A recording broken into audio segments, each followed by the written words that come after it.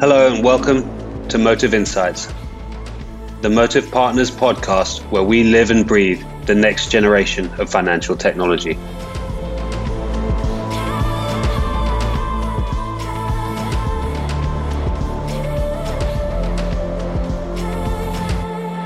Hi, welcome back to the Motive Insights podcast. And today we've got a pretty unique podcast, not the sort of podcast we've done before in terms of themes. Recently, you heard from Charlie Kerr, the founder and CEO of With Intelligence, one of our more recent portfolio companies. And then in September, you heard us talk to our most recent industry partner, the sage of software, Heather Bellini. Today, it's a different flavor. Today, we're talking about a very unique strategic partnership that we've formed with ABN AMRO. And I'm going to introduce shortly two people who can talk about it far better than I can. Edwin van Bommel, the Chief Strategy and Innovation Officer at ABN AMRO, and our very own Ramin Niraman, who's Head of Motive Ventures at Motive.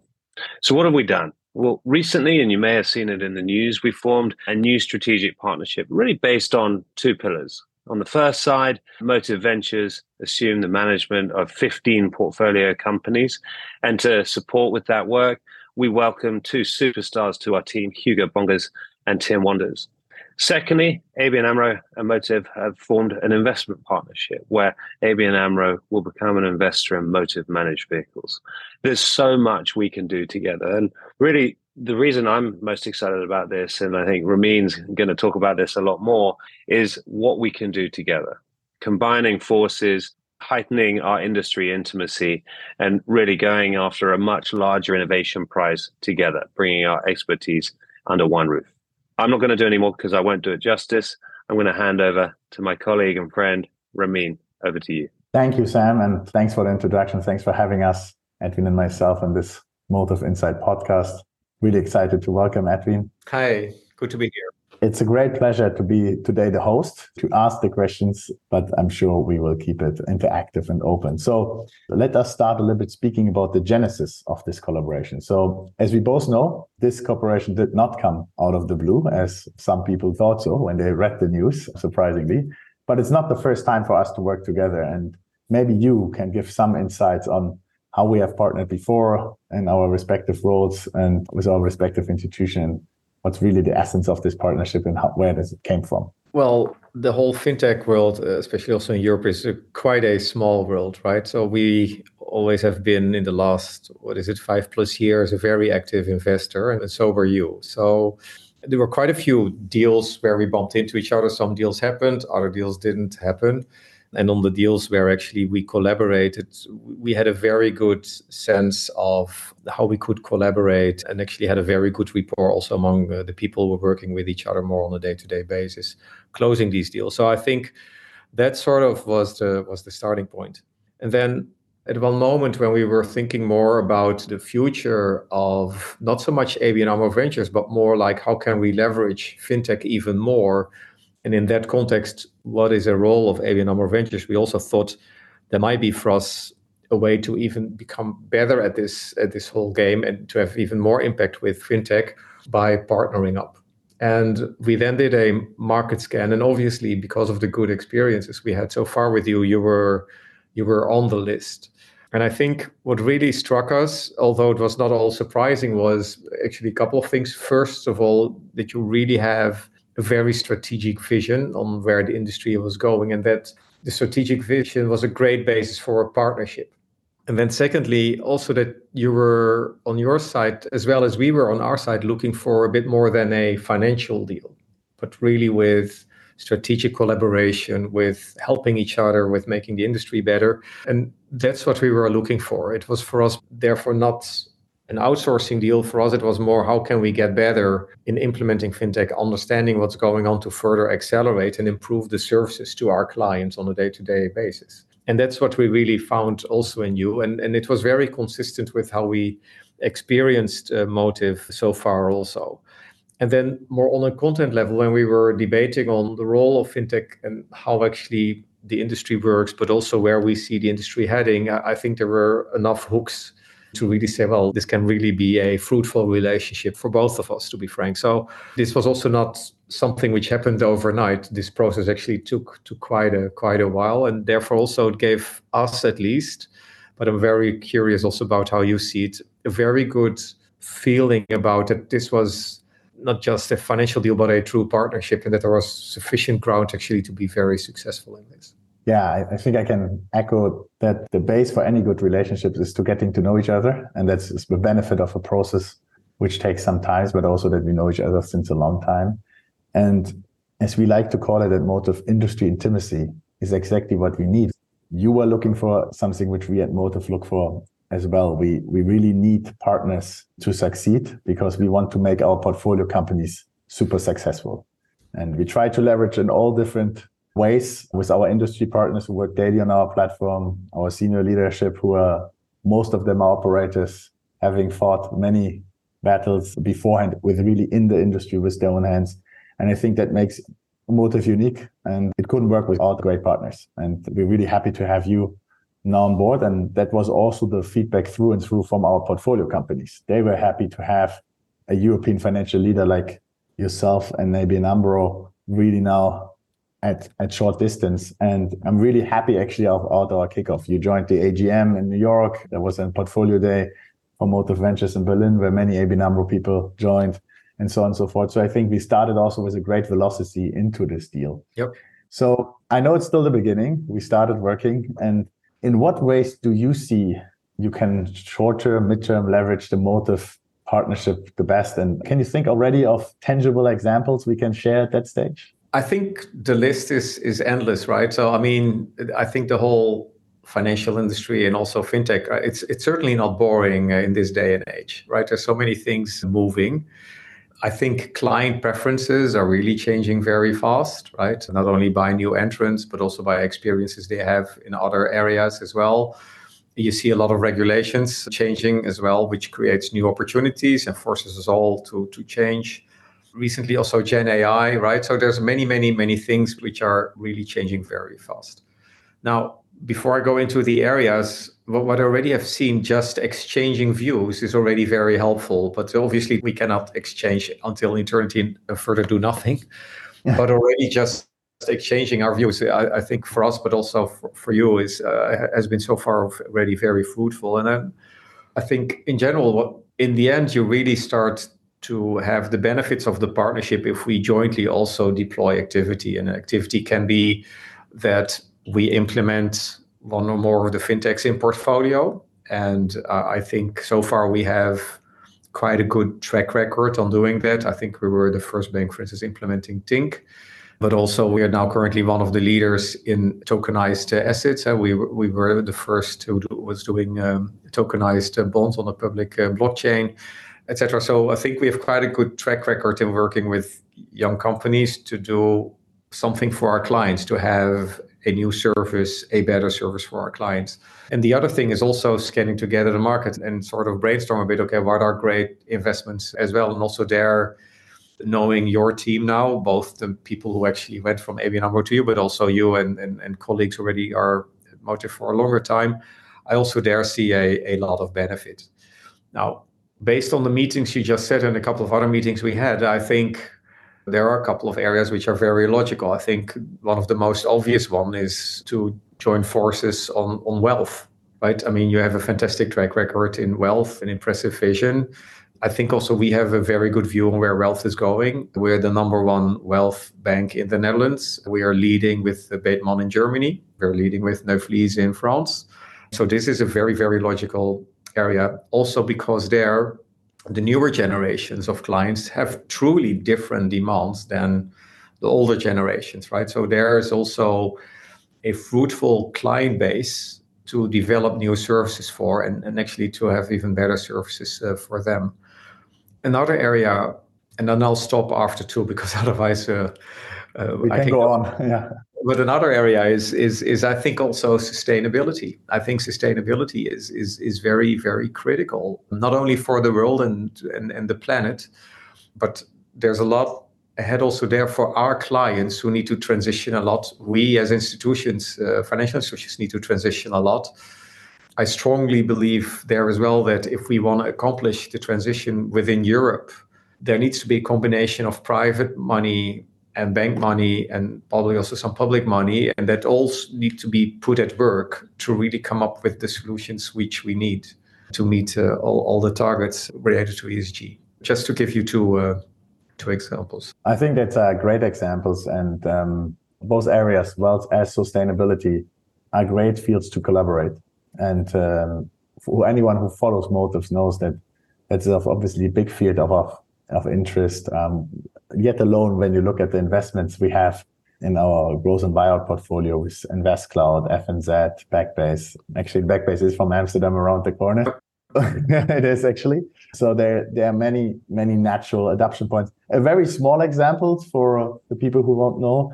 Actually, Motive Ventures is invested in a company called Bunch Capital, which is a fund admin platform. And now ABN AMRO becomes a double user through the LP investment and the Motive Venture funds, but also for the management of Motive Ventures and AAV funds. And there was a natural collaboration almost, because you just became user of a new generation fund admin tool. Your head of funds saw about it, used it. Now they had another talk been happening, and there's actually discussions going on how to leverage these kind of startups. And these natural interaction points needs to develop to then ultimately benefit both organizations. So very excited to see this falling out, but also, and I think that you see also your expertise, and I think also in our agreement to really pick focus areas, double down on this focus area, and not do too many things at the same time and then not succeed with any, right? So I think we all learned our lessons, what did not work in corporate innovation sometimes. Focus is key. That's definitely one of the lessons exactly the hard way. Yeah. No one wants to admit it, but you cannot do everything at the same time. Maybe changing perspectives a little bit on a more global perspective. What is your view on, let's say, the financial ecosystem? And I know that is always tough, but let's perceive the next 10 years on the European fintech landscapes and the global trends. What will be significant impact for your business in the next 10 years? That's, by the way, a very broad question. So I will try to keep it concise. But yeah. I think overall we remain, and otherwise we would also not have done a partnership with you, right? Because the partnership with you is also follow-up investments included. Is that we are in general very positive about fintech. And obviously, right, like each area, it has its ups and downs. But I'm actually very positive, right, that there will be much more sunshine again also in this area. And if you look at it, right, you already see that the fintech world has gone through quite a shift, right? So let's say five plus years ago, it was all about neobanks. And this was what was starting there. Some of them succeeded, others didn't succeed. But I think for the upcoming generation, neobanks will be just normal banks again, maybe very cool banks, but they also have come at a state that have become very, very mature, very solid banks with also exciting products. And more recently, you saw already a shift more that fintech was more focusing on B2B or B2B2C. And I think that will remain. There might be still somewhere a niche for a neobank. But I think as we have learned from the B2B and the B2B2C is that it's more scalable. Right, and it requires less marketing and less branding, so it's also slightly more efficient, right, to grow there.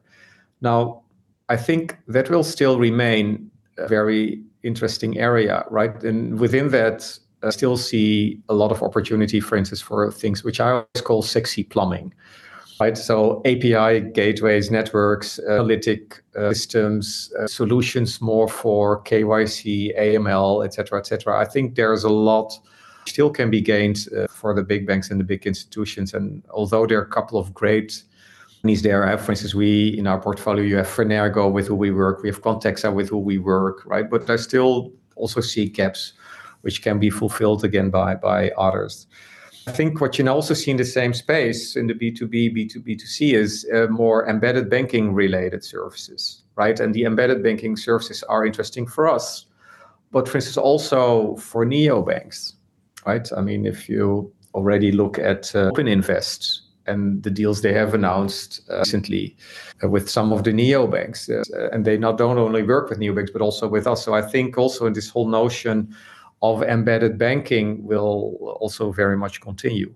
Now, if you ask me more going forward, I mean, Honestly, that's very hard to say. But let me give you 3 areas which I think are very important. The first one is for fintechs who will still do, let's say, the sexy plumbing and all kinds of other microservices, but then with more AI inside, right? I think with the current fast-paced AI evolution or revolution, you might even want to call it, I think fintechs who can help banks to have even more personalized, hyper-personalized services, etc., using those type of technologies, I definitely think that's a very interesting area. I think secondly, I would just also keep watching the regulations, because we have seen in the past that new regulations always have opened up the door for new interesting fintechs. And PSD3 is coming, the digital euro, digital identity, also sustainability, also definitely in this class with also all the more the data regulations related to sustainability. I think that's always an area where I would look for the next thing which can help us and which can help the industry. And the third one is, I think, harder to nail, but I think there will always be people who will be coming up with companies with the potential of becoming even more disruptive, right? I still think there is a group of people who still believe they can disrupt the industry by a much larger extent. And again, there will be interesting ideas coming out of it. In the end, if they will disrupt or if they just will be applied, I think there the jury is out. If you ask me where to look, might still be blockchain. You never know, right? I mean, there's still quite some money in that subdomain. But I also think something around more enabling this intermediation at scale still, right? What can help big techs to accelerate further? Often this is big banks, but it can also maybe be with fintechs. And last, I'm coming back a bit to this hyper-personalization. Might there be, with all the Gen AI and other things, a revival of PFM, right? But then a true PFM, really your personal assistant to manage your financial affairs. And again, playing them more the disintermediation game. So I think my third category is more like what could happen, but certainly it will be interesting times going forward. Interesting that you mentioned PFM. There was an article, I think today or the last couple of days, about the graveyard of VCs, where PFM was on the top. I'm not sure if you saw that. I didn't see it. I think it's spot on, because PFM, indeed, and the article was referring to this, there were a lot of dreams of VCs that we could actually build a proper PFM, right, or invest in a PFM. And I mean, if you think about it, of course, everyone needs to manage their finance and to develop a personal financial management tool. And Mint was one of the first ones, and we had many in Europe. Was always a big vision and big ideas, and made kind of sense, but no one really materialized. But I also believe AI will be the game changer to it, because AI takes the heavy part away. In the end, it's boring. So if you can make it super easy, super simple in a natural language type of format, that might be the game changer, as you say. Exactly. Yep. And hopefully, because I think something like financial education is clearly what we need across the globe, not only seen from a European perspective, but in the European perspective, and something which we see now also coming up is more PFM for the elderly, something we haven't seen before, right? But now, okay, with this demographic setup we have to face in continental Europe and elsewhere in the world, the elderly needs to be also treated differently when it comes to financial services, when it comes to protection, fraud prevention. Spot on, right? So if I take the Netherlands, there was a report that are around 2 to 3 million people, and we are 17, 18 million people country, who cannot keep up anymore with the digital revolution, and therefore also find it, for instance, very hard to collaborate with public affairs, but also with banks. Right. You can then do 2 things. You can go back to the old situation and the paper-based situation, or you can say, are there other technologies which are so incredibly accessible and easier to use, and also developed from a perspective that they're truly protecting the client's interests? Yeah. And I think on one hand, we as a bank really want to play that role and or are playing the role. So we invest a lot in making our product simpler, the communication simpler, but also in coaches so that people actually can learn how to bank digitally. Mm-hmm. I also can imagine that there are other entrepreneurial ways to do this also independent of banks. Yeah, absolutely. But for you must be a great time now with your background as a C-level executive in AI and now adapting it within a larger organization. So exciting. Was it 2 weeks ago? We actually won a global prize with our Gen AI implementation in our contact center. Yeah. Oh, wow. Really love that. Can you share a little bit on the successes there? Yeah, sure. No, we implemented Gen AI to help our agents. So I strongly believe currently with the current state is that the way to go with Gen AI is people augmentation. Yeah.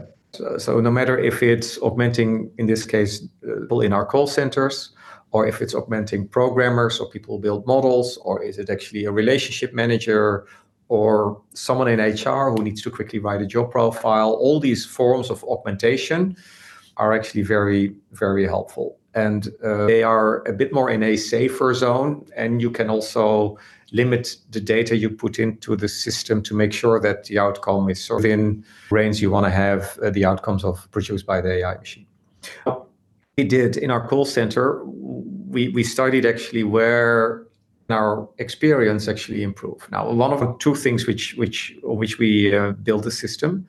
The first one is, and you can imagine this as well, Ramin. If you call a bank or an insurance company or whoever, you typically start talking, you will change your problem, and at one moment you hear the keyboard of the person on the other side going to basically stop and you wait because you're polite until the person has caught up, and then again you can continue the story. Now, basically that's for the client not super pleasant, right? But in general, also it gives the feeling that the agent, although the agents were working very hard for you, is a bit distracted as well because you hear all the typing. Yeah. So the first thing we did was say, look, you don't need to type anymore. We will transcribe the full conversation. We will summarize it for you. Nice. The benefit really is that the feedback from our call center is I can finally now spend my full time on solving the problem of our client. And still, they need to look for some of the data, et cetera, but that was case number one. Case number two was that in any call center, right, people quite quickly change jobs. So there's always quite a segment of young people, say young in age, but young in tenure of doing the work, don't always have then the full knowledge of how things operate within the bank. So what we did was all the knowledge articles which were relevant to answer the questions, and we ran through the logic of the embeddings and everything else, which is sort of part of the suite. And we have created a super fast search engine, which already is listening again into the conversations. You get the relevant knowledge articles already presented on the screen. And then if you have a very specific question and you don't want to go through the knowledge articles yourself, you just type in the question, you click on the relevant knowledge article, and the machine will find the answer for you. It also, again, is much better quality because people find the better answer, they find it faster, et cetera, et cetera. So, and the interesting thing is, we only had 2 of my tech people working on this. Nice. We had the first case live in 3 weeks approximately. Right. So what you see is that this technology is very quick. You can get it quite easily up and running. Then the refinement takes longer, but you can find it in a very collaborative way. We got feedback about, the summaries are too long. Okay, how long should they be? And again, you change the prompt. We discovered that there's some bias also. Summaries, basically what happened was if out of the conversation, the machine could not conclude that our client was male or female, the machine just assumed the client was male. So basically, we had a whole brainstorm about how to solve that and how can we correct the machine. And then we just said, why don't we just make a button? A button for one push on a button instead of the machine. Sometimes it's so easy, right? And that's nice when you have the human in the loop. Exactly, yeah. And this is but all these small iterations, you can do them incredibly fast on both of the use cases. So then, right, we did this in a way that privacy is guaranteed, et cetera, right? We mask data and these type of things. So also, clients get better data while their privacy is better answers, I should say. And I've seen everything else is guaranteed. Very interesting. And I think you mentioned one of the disrupting factors, I believe a lot in, and this is low-code, no-code software. I'm not sure you deployed it in that specific use case, but that the people with the actual knowledge can design the program. Is that what every one of us always dreamed of when we were still in the consultant age of our career? where we try to describe the business problem to the product guy to the engineer. Yep. And the feedback cycles were just way too long, where today you have the direct input and the direct feedback, and that will, especially for enterprises, get so much incredible value out of these organizations by really using the power and the brains of the people who actually need to do the work. About AI, how are you now looking at the adoption of AI in portfolio? I mean, in the Motive portfolio, we do exactly what you said. We try to have small use cases, small POCs. I mean, some companies obviously very inherited much further. When you say the Motive portfolio, obviously also depends what stage these companies are, right? In the more early stage portfolio, we invest in AI native companies. So our most recent term sheet was just in the term sheet we signed was with a company which uses AI to analyze these long, big credit documents, these 450 pages of credit documentations where they're using AI, they're using data models to analyze it, but in the end, they're also using human in the loop because it's not good enough to just use the standard AI, the standard LLMs, as many people know, but many people are also happy with 80% result. But if you analyze a credit document, 80% is not good enough. No. And we actually looked at this with one of our partners. And yeah, when you look through the market, a lot of people say they can do something, but can they do it at a certain quality? For this, you really need still, I believe, the human in the loop. You need enough data to process, etc. PP. So they're very AI native companies. And then there are other businesses where I think it's about fast adoption, learning about the tools, training also the people, also asking buy and build, because there's every day a new company involved. It is incredible. And we have a small POC with, you call it augmentation, but there's another word, I think many people use it, a co-piloting, right? It's like the standard. There's a co-pilot now for everything. Yep. So we built also our small own POC for co-piloting on investment memos. But honestly, at the same time, we looked at 5 different co-piloting investment memo startups. Now we're looking to use one and to adapt it. And that constant look on the market, buy, build, how to buy, what to combine is, it's a constant ask, constant change to then ultimately make the companies ready for the next. Yeah, because I think also, right, as an investor, it's still also a hard problem, right? So if any startups were just a thin layer, right, on OpenAI, so you first have to understand that. And then secondly, they might have a thicker layer, but you look at a OpenAI before the famous weekend, things on our roadmap, which we here internally didn't need to build anymore because they were part of the next release. It's so incredibly fast, right? And also for an investor, right? How do you project what actually the next and the next releases are of some of these, call them OpenAI or Amazon or Google, right? So it's very exciting times, but it's also not that easy. No, it's not that easy, and generally a lot of money burned. I think our answer a little bit for us, and that's good when you're an industry-specific investor, especially early days, is that we try to invest in vertical competencies. As the example I just mentioned, credit documents. I mean, long, complex credit document. And that company, by the way, is a company which is already 3 years old. So they used initial machine learning and I already early on, and now they can leverage the implementation of the new LLMs. Yeah. But they benefit from the history of data. But there is a lot of adoption to be needed, and you need teams who are quick and who find the market product fit well. So, Edwin, last but not least, the overall question obviously is we discussed now lengthy the Motive partnerships and the Motive Venture partnerships a little bit. We spoke about the broader strategic concept, about topics at hand. Obviously, generative AI is one of those. But what would you say? What does success with Motive look like? If we come here to this podcast again in 1 year, 5 years, or 10 years, how would success look like for you? Two views of the same success. The first one is if we really build a successful investment portfolio, and obviously you're there in the lead, right? But if we can contribute by sharing knowledge, testing concepts, I think, right? So if people say, wow, this is one of the most impressive fintech portfolios globally, I think that will be definitely part of the success. And then more from our side, if I can truly pinpoint at a couple of new products/services for our clients, where they really said, this is the reason why I came to ABN AMRO or why I remain to ABN AMRO. They make my life so much easier. They make my life so much better. investments, could be also somewhere else. But I think, right, the combination of the two would be really, really fantastic. That's an amazing answer, and I would have no better way to end this podcast. We will do our best to succeed on both. And thank you very much for joining. Thank you very much for the trust, and looking forward to work with you. Thank you. It was really a pleasure, as always, actually. Thank you. Bye. Thank you for your time and insights. And thank you very much for tuning in. I'm Sam. See you next time.